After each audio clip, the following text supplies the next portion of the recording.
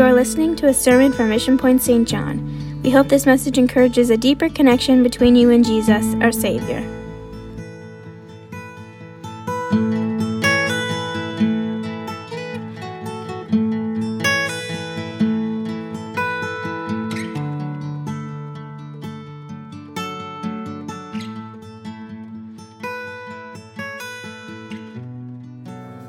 Presence of God in this place. Would you just close your eyes right now and begin to raise your hands if you're not already?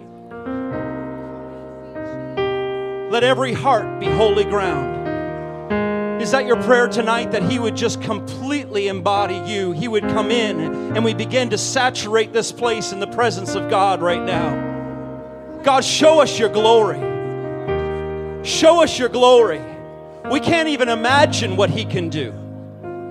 Under the finite human mind, we cannot imagine the things God can do in your life, in my life, in this place tonight.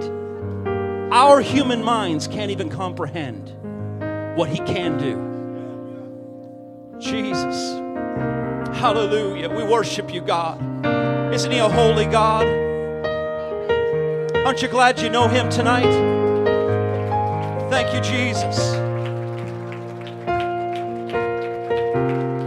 Thank you, worship team. You did a great job ushering us into the presence of the Lord. It is my absolute honor to be able to take this pulpit. We have a great ministry team here, and I give honor to our pastor and Brother Roberts and their wives. And I invite you to go ahead and take a seat. We'll stand here in a couple more minutes. Before I get started tonight, I'm going to echo what Brother Robertson said this morning when he prepared for this morning's message. He had to preach it to himself a little bit too. And I can tell you that this message definitely challenged me, and I hope it does the same for you tonight. I just feel to let the youth know, not that this message is for anybody, it's not for anybody else, it certainly is for everybody, but I promise you, if you tune in tonight, you're going to get something out of this message that's going to help you with your walk with God.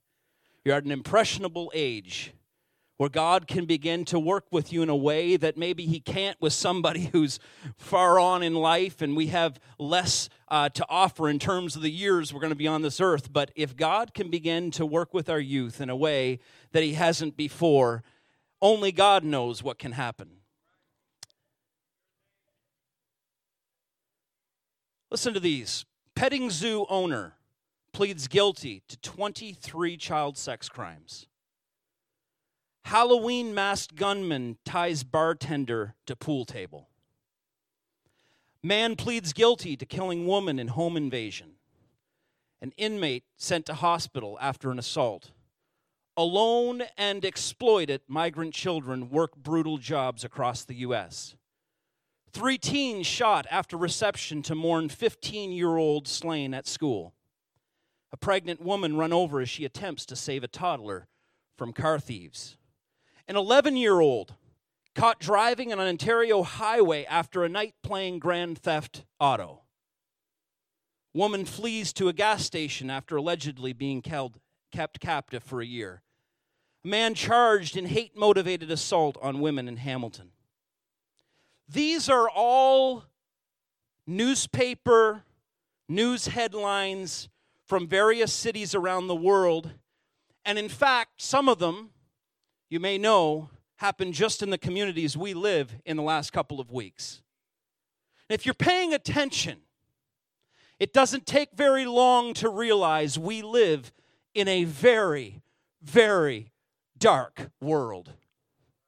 It doesn't take long before you realize that we have a bleak situation, a world where people will do absolutely anything to get ahead, a world where lust is rampant and vanity is expected, a world where Christian values are mocked and laughed at, a world where people are quick to anger and slow to humility. This is a world where people are driven by their emotions and constantly, and youth, listen to me, being fooled by their feelings. That's the world we live in today. And it's in this type of world, in this environment, where you and I may ask, is there really any hope? It's in this type of environment where people look and say, I don't see a way out. There's darkness everywhere. It's a bleak situation.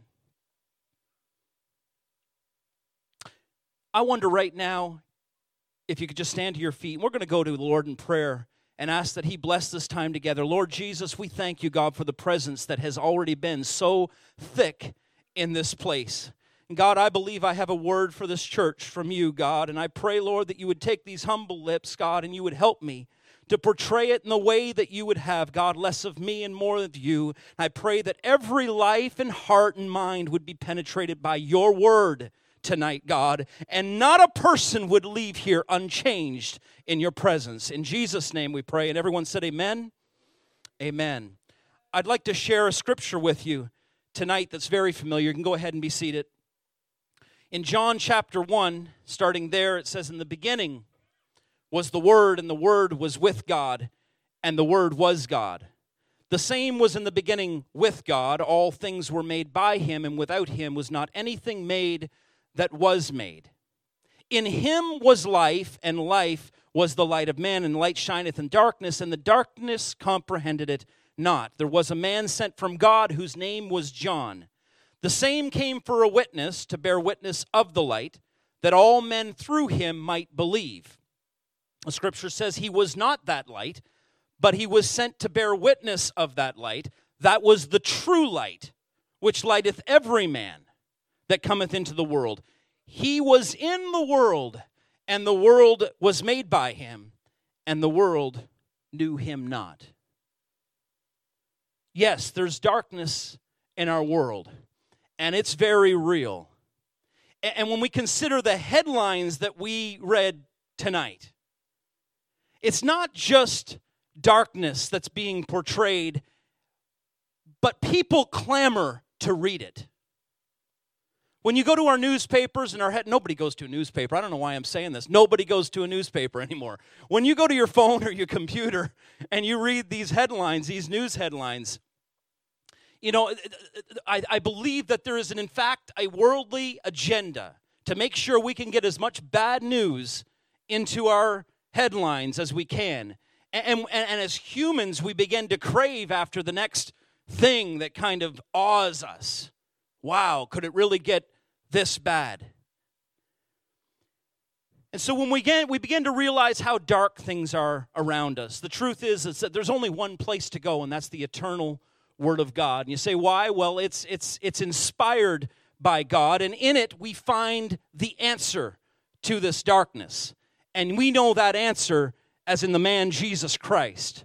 We know the answer is the Holy Spirit, because the scripture we just read said that he is the light of the world, that the darkness comprehended it not, doesn't even understand when light comes in. Have you ever gone into a pitch black room and just something turns on and it illuminates the room?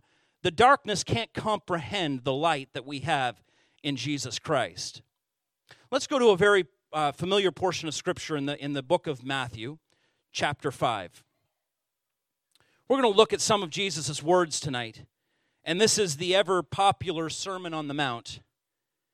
And we certainly don't have time to go through the whole thing. But let me just provide you with some Coles notes for you, okay? Jesus, somebody laughed because I remember Coles notes. Did you cheat for some exams or something in college as well? Those little, were they yellow books? It was like I didn't study all semester, so I'm going to cram it into one night. They were called Coles notes. You could buy them at the bookstore. Why do I know so much about them? We're going to look at the Coles notes. I hate really, cutting down. What I didn't cram for this sermon, I promise you that. But let's go through some Coles notes because we'd be here all night. So, Sermon on the Mount. Jesus is calling his followers then, and he's calling us today to the highest standards of conduct. He challenged us, you remember this scripture, to turn the other cheek. He commanded us to love our enemies, to forgive those who do us wrong, to act with the purest of motives. He said there are two roads. There's one that's wide that leads to destruction, and there's one that's narrow, and it's a road that leads to life. And he calls all that follow him to choose to be a godly influence in the world that they live. And the truth is, these are tough commands. Love your enemy. Do good to those. Turn the other cheek. That stuff's not easy to do. These are tough commands. And this next scripture right here is what I want to hone in on tonight. I want to unpack this scripture just a little bit. Hear the words of Jesus to us. He said, "You are the salt of the earth. But if salt hath lost its taste, how can its saltiness be restored?" It's a rhetorical question in the scriptures because it's answered in the next statement. It is no longer good for nothing. In other words, its tastiness cannot be restored. It's good for nothing, thrown out and trampled underfoot. Ye are the light of the world. A city that is set on a hill cannot be hid. Neither do man light a candle and put it under a bushel, but on a candlestick, and it giveth light to all that are in the house. So let your light shine before men, that they may see your good works and glorify your Father which is in heaven. It's kind of odd, the scripture, that the majority of it is talking about light.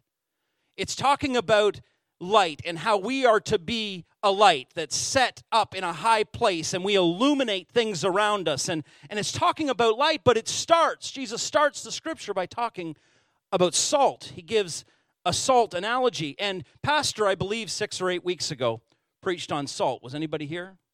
I wasn't, but I listened to it online afterwards, and it was very good. And we're going to kind of take another approach or another step to it tonight. He talked about how in the Old Testament no sacrifice was given without salt, and then he paralleled it with how we are in fact salt, so every sacrifice we give is ourselves. There's the Coles Notes version, okay? Tonight we're going to talk about what that sacrifice looks like as we parallel it to salt. So he uses the salt analogy. And why does Jesus use salt? Well, the same reason that he used all sorts of other parallels. As you start to dissect Scripture, you realize that it's even more applicable in the day that they lived. He always uses applications that make sense for the audience. Does that make sense to everybody? So we're not necessarily going to, some of the things that we look at when we talk about salt tonight aren't necessarily going to be 100% applicable today.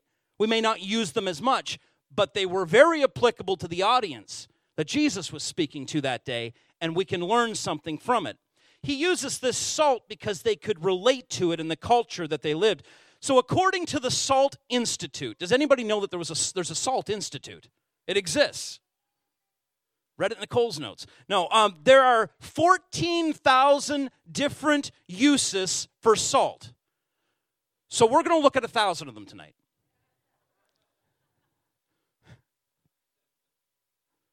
I meant to say this when I got up here, but the Spirit was moving and it just didn't seem right. This is not a cup of coffee, for anybody who's wondering, okay? I am not breaking rules here. Okay. 14,000 different uses for salt. We're not going to look at them all, promise. But we're going to, for the sake of time, talk about 5 key uses of salt and how it relates to our walk with God. Did you know that in ancient times, salt was incredibly valuable, more valuable than it is today? In fact, it was so valuable that sometimes Roman soldiers were paid with it. Okay? It comes from a word called salarium, and sal equals salt. Today, sometimes we say this about a lazy person. It's all going to make sense for you now, okay? Young people probably don't know this phrase, but he's not worth his salt. You ever heard that? Anybody ever heard that before? That's where this connection's from. All right? It's from the word salarium. It was a salary. It was used to pay people.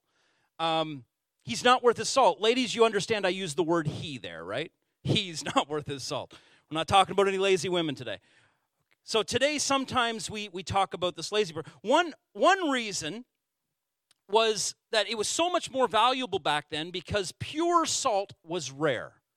It was difficult to find. Most salt was gathered from evaporation around the Dead Sea. And it was mixed with other minerals, so it wasn't pure. This is a statement from an expert salt chemist at Morton Salt Company. there are more uses for salt than any other substance on earth besides water. It's used in almost every facet of food, drug, agriculture, chemical, industrial uses. It's used in just about everything. It is the earth's second most useful substance. Now, salt is the only rock you can eat. Now, some parents here are like, no, that's not true. I've seen my 5-year-old Johnny eat stones out in the driveway. That happened, and it wasn't salt.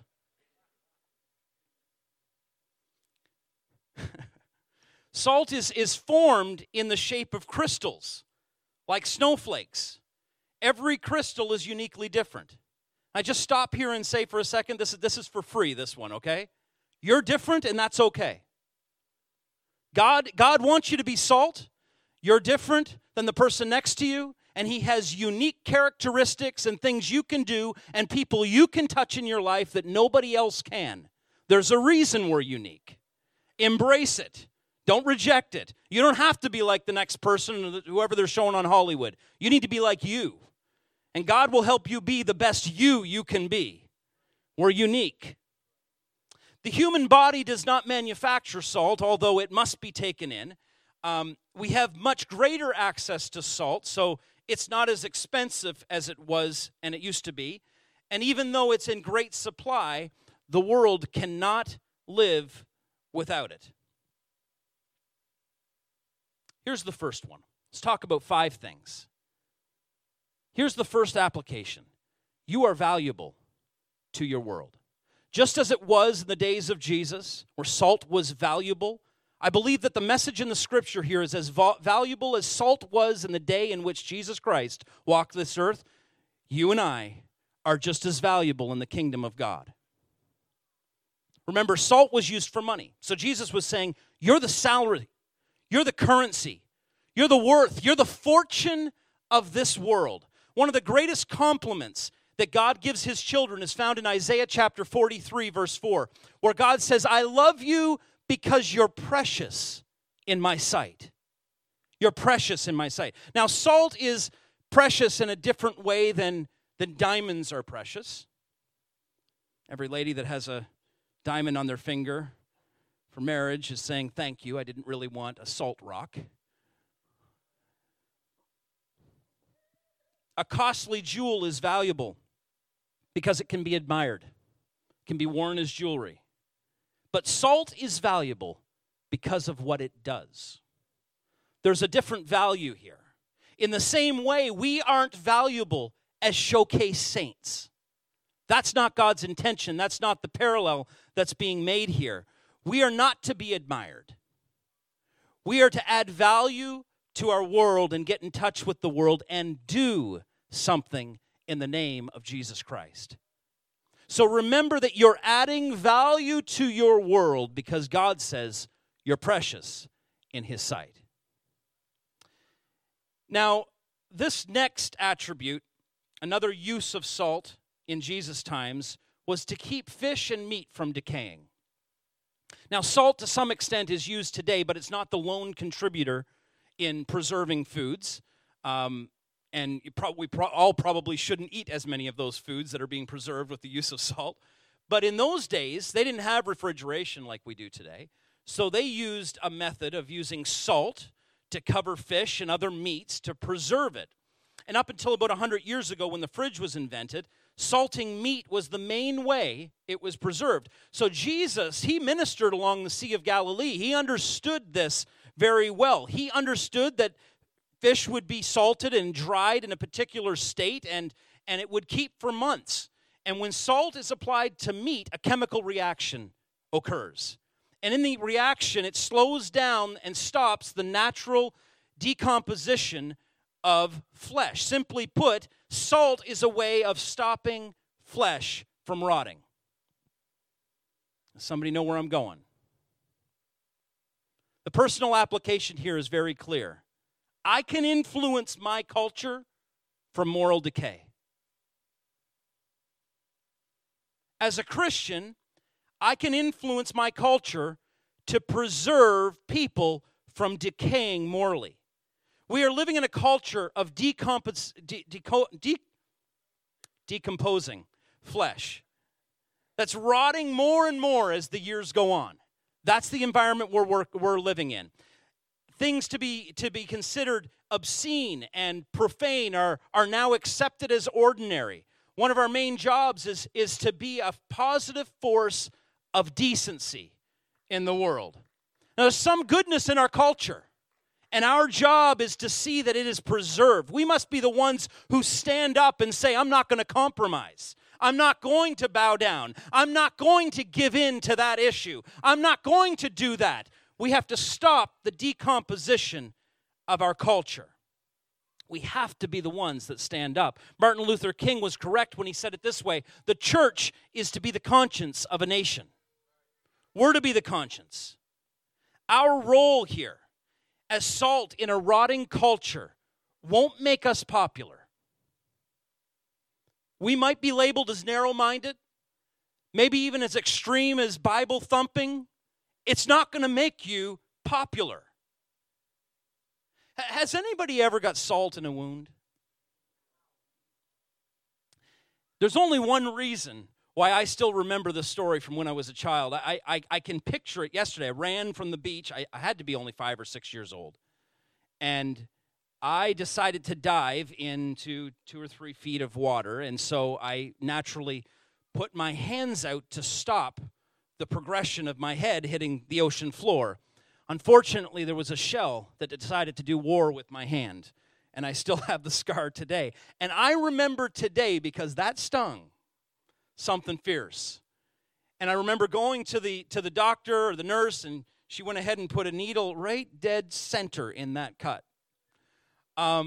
Salt doesn't always feel good when it comes in contact.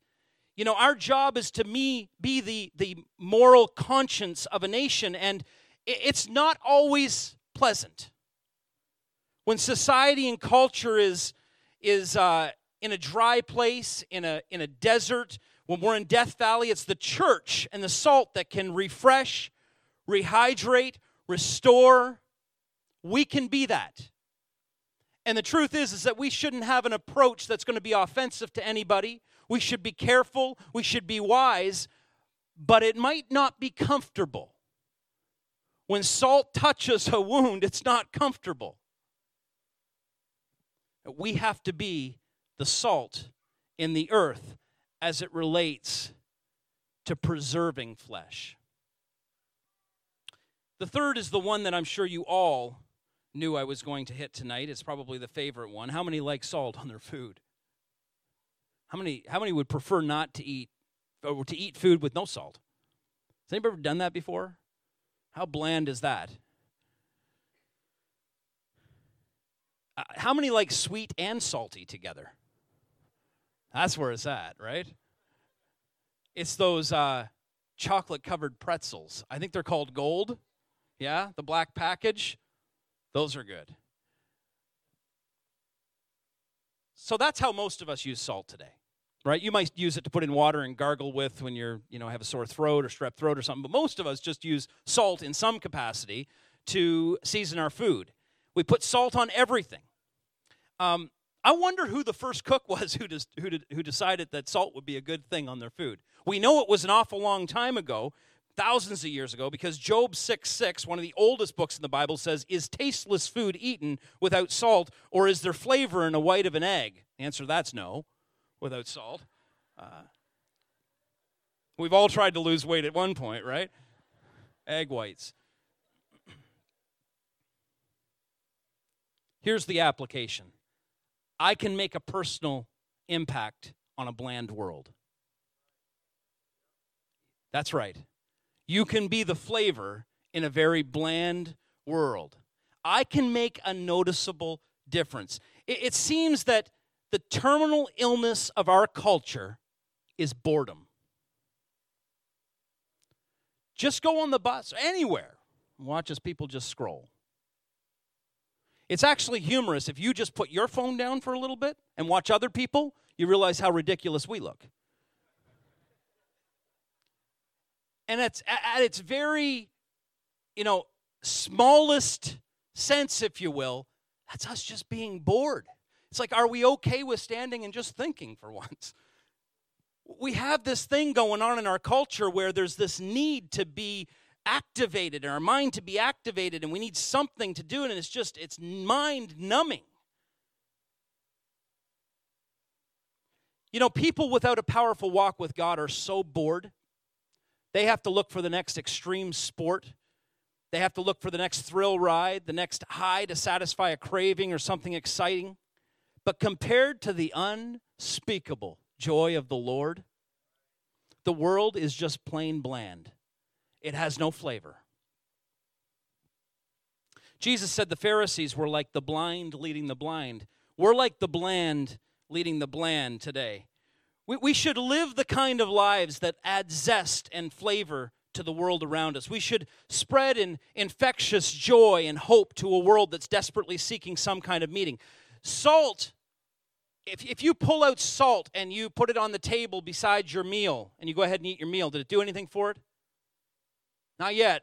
It's got to be in close proximity, right? It's not going to make any change. We've got to get close to the action and make sure that we're having an impact. Think about when you spread, don't pour it. That jokester that turns the salt shaker top off and then the next person pours it all over their food.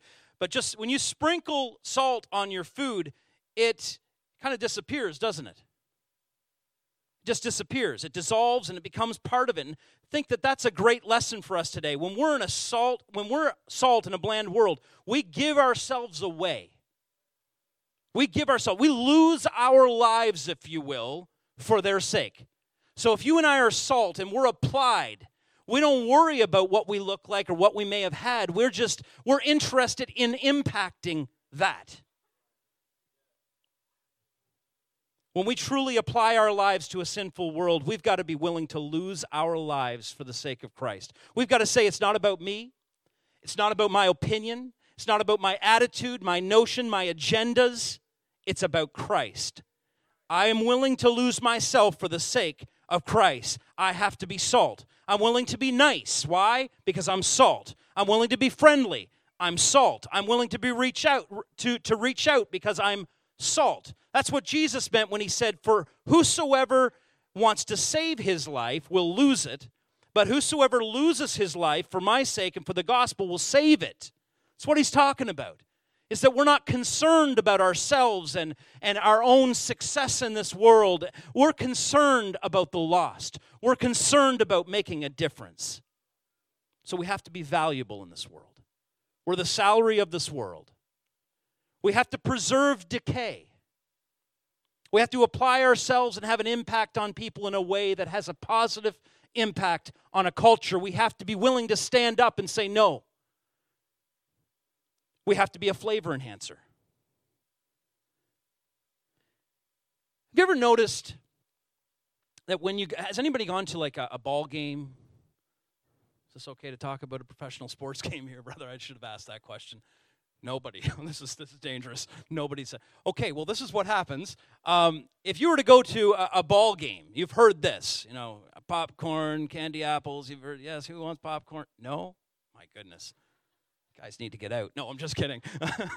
Okay, this is what goes on at a ball game, all right? The reason they're giving Cracker Jacks and popcorn and candy apples, why?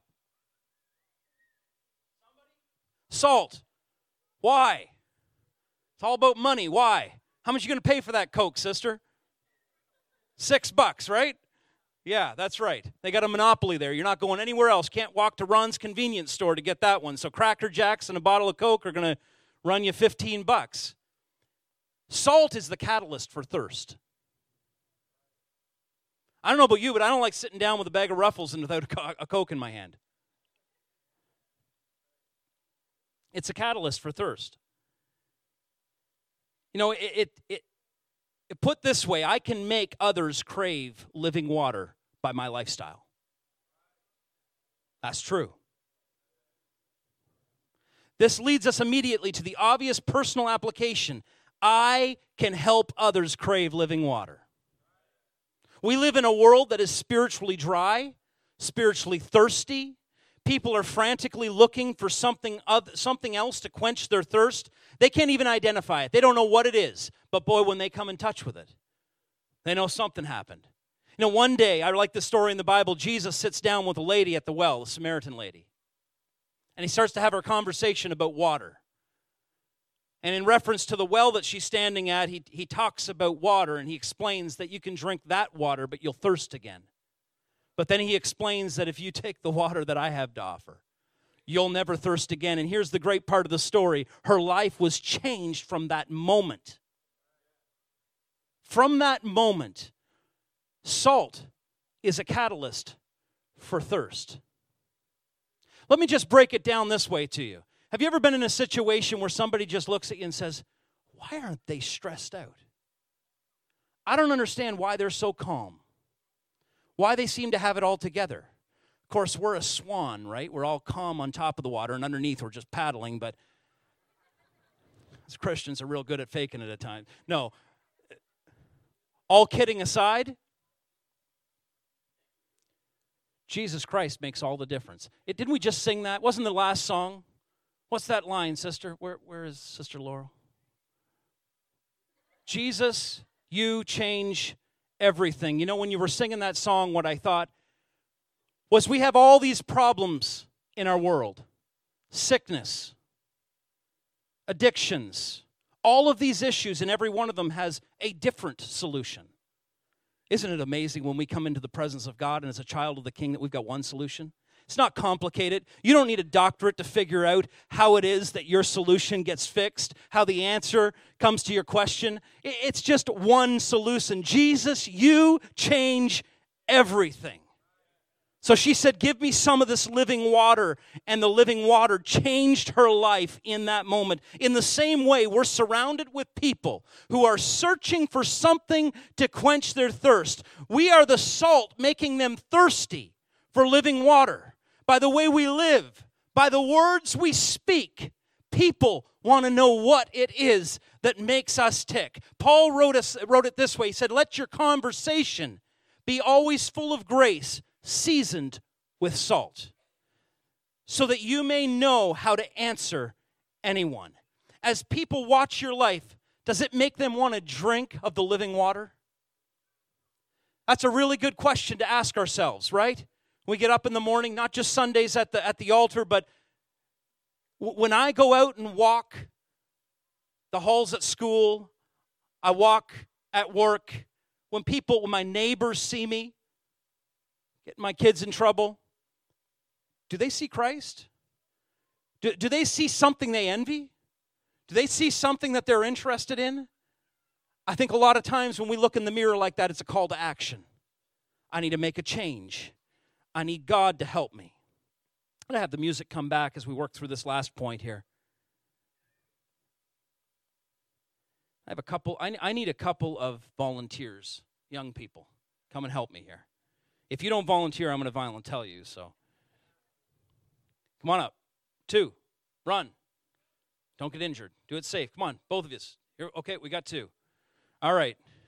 You guys didn't realize this, but yeah, you're going to pick those all up. Hold on. Slow down. Wait. You need to wait for instructions here. You guys are going to get fired before you ever start. All right, I want you to find, there's 50 stones there. Absolutely not significant at all. It didn't matter. I guess that's my OCD. I needed to know how many were in there. So I want you to grab those stones, and I want you to put them in the center of that rag or cloth there. Can you do that? And while you're picking up the stones, just make some observations. Take a look at the stones. Enjoy their beauty. Okay? Now, everybody else, pay attention to me. Don't watch them. After Jesus said, you're the salt of the earth. Are you with me? All right. After Jesus said, you're the salt of the earth, he devoted the last 2 additional sentences to talking about what happens if salt loses its saltiness. There's an interesting context to his words that will help us understand his statement. In the time that Jesus walked the earth, we talked about it already, salt was not pure. In fact, It was along the Sea of Galilee, and you see a picture of it there. Thank you, Marilee. People would, as these gentlemen are, get down on their knees and hands and knees, and they would pick up salt crystals that were mixed with minerals. And they would collect these. That's good, thank you. I'm coming back to you, so don't go back to your phones, okay? They would collect these pieces, these minerals, salt crystals.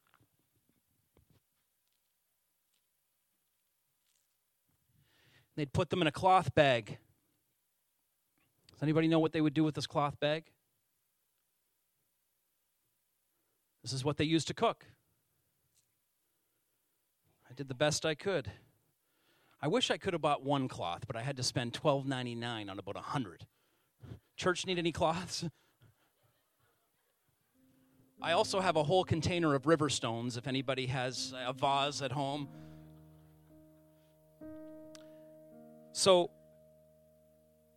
people in that day and age would take this sack of salt crystals mixed with minerals, and as they're cooking their stews and their soups, they would dip it in, okay, and it would soak up some of that salt. Of course, the meals would become more flavorful. And eventually, they would just continue dipping it, but only had so many dips before it was pretty ineffective. And eventually, this bag of salt crystals, all that was left was minerals in kind of a molten condition. And so when the scripture says it's when salt has lost its saltiness or its flavor, that it's to be cast down and trodden on feet, that's what happened. This is why it was meaningful to the people that day and age. They would take that sack and they would take those minerals and they would use them. You guys have to come and get this at the end of service, okay? They would use it maybe on the steps leading up to their home, the pathways. In other words, it was only good for pavement. It got me thinking. When Jesus said that we're to be salt in the earth, and he challenged us, right? It was a rhetorical question. How does salt gain its saltiness after it's gone? There's no answer. It can't. If you didn't have pure salt, there wasn't any making that you weren't going to make that sack of salt crystals any saltier once you'd used it 20 times. It's just going to get less and less salty. Jesus is challenging every one of us to be pure salt. The kind of salt that can be applied, and every time you apply it, it doesn't get less flavorful. But it's consistent. Guys, where are you? Where are the two that helped me out here? Come on up here for a second. One of them's up here. Both? One right here, Keegan? Come on up. What did you guys notice about some of those stones that were in there? Keegan, what did you think? You can say the word beautiful. It's okay. The girls will still like you. Beautiful? Yeah, they're shiny. Nice. You'd probably pick them up if you were on the beach and, this is kind of a nice stone. Yeah, you'd skip them. Okay, there's some flat, shiny ones in there that we probably would have skipped across the water. Go ahead and take a seat. Point I want to make here, I'm going to pick better Hollywood actors next time. Is that when those minerals go in the bag, they don't necessarily look terrible. Just because they're not part of the salt, they don't look bad. In fact, they can look pretty appealing. Brother Donnie, the things sometimes we put in our life can look pretty appealing, not necessarily helping enhance the salt flavor. The Bible says that the pleasures of sin last only a season. And these things that we put into our life sometimes, they are not optimizing our saltiness. I'm going to get real here for a second and understand I'm preaching at me while I preach at you, okay? Let's do it together. But if we are truthful with ourselves and we say, God, I don't know that I'm closer to you today than I was a year ago, we better ask ourselves how pure our salt is. If you're okay with things today that you had convictions about a year ago, maybe you should ask, how pure is my salt? Man, if we're okay kind of standing around at work and just being in the room when a dirty joke is told and we don't walk away from the crowd, is that ruining our testimony? Young people, maybe 2 years ago you wouldn't go to a party, but now, well, I'll go and I'll be the Christian influence there. I would challenge whether your salt is as effective as it was. God's call as salt is to be pure. And that's the message in that scripture. Is if salt has lost its saltiness, it's good for nothing but to be thrown down and walked on by the feet of man. I don't know about you, but I want to be effective in the kingdom of God. I want to make a positive influence in the world that I live. And I want to know that I'm as close to God today as I was yesterday. To maintain our saltiness, we have to maintain our purity. That's what makes the difference in the world. In the early years of Apple, why don't you stand up with me tonight? And we're going to come around this altar. I'll invite you to make your way to the altar right now. In the early years of Apple computers, the founder, Steve Jobs, was trying to recruit John Sculley. He was the president of PepsiCo. Maybe some of you know the story. Jobs put it to him this way. He issued a challenge to Sculley. He said, do you want to spend the rest of your life selling sugared water? Or do you want a chance to change the world? And it worked. And if that's true for Apple computers, it's 1,000 times more true for those who are followers of Jesus Christ. Long after every iPod, an iPhone, and computer is disintegrated into dust, our mission and our message will still be eternally important. We have to make an impact on our world. Salt is powerful, but it's absolutely worthless if it makes no difference. So why don't we just get out the salt shaker in our life tonight and say, God, I want to make a difference in my world. Could I ask every eye closed right now and every head bowed? I think it's an appropriate time that we just recommit ourselves to the work of Christ.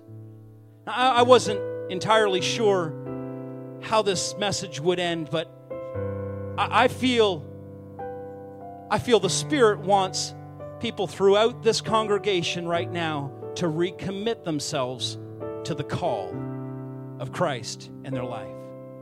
If you think you're here today and you don't have a call, my friend, you're wrong. There is a call on your life. Every one of us have a call on our life. We're to be salt and light in the world. Lord Jesus, we love you. There is no place we'd rather be than to be in your presence, God, where you make the difference in our lives. God, I pray for every individual that's here tonight, God, that there would be a deep unction of the Holy Ghost that would rest in this place. And God, it would propel us to the place where we just want more and more of you. God, our prayer tonight is less of us and more of you. Would you take the things out of my life, God, that are stopping me from drawing closer to you? God, I want to be a greater influence on the people around me. And God, if you're calling me to be something, God, I want to be that for you. Lord Jesus, I love you tonight, and I want to be effective in your kingdom. God, help me to be salt. Help me to be salt and light in the world. I need you, Jesus. I need you, Jesus. Hallelujah. Why don't you worship with the team here as they begin to sing? Thank you for joining us today. If you want more information, connect with us on our website at missionpoint.ca. God bless you.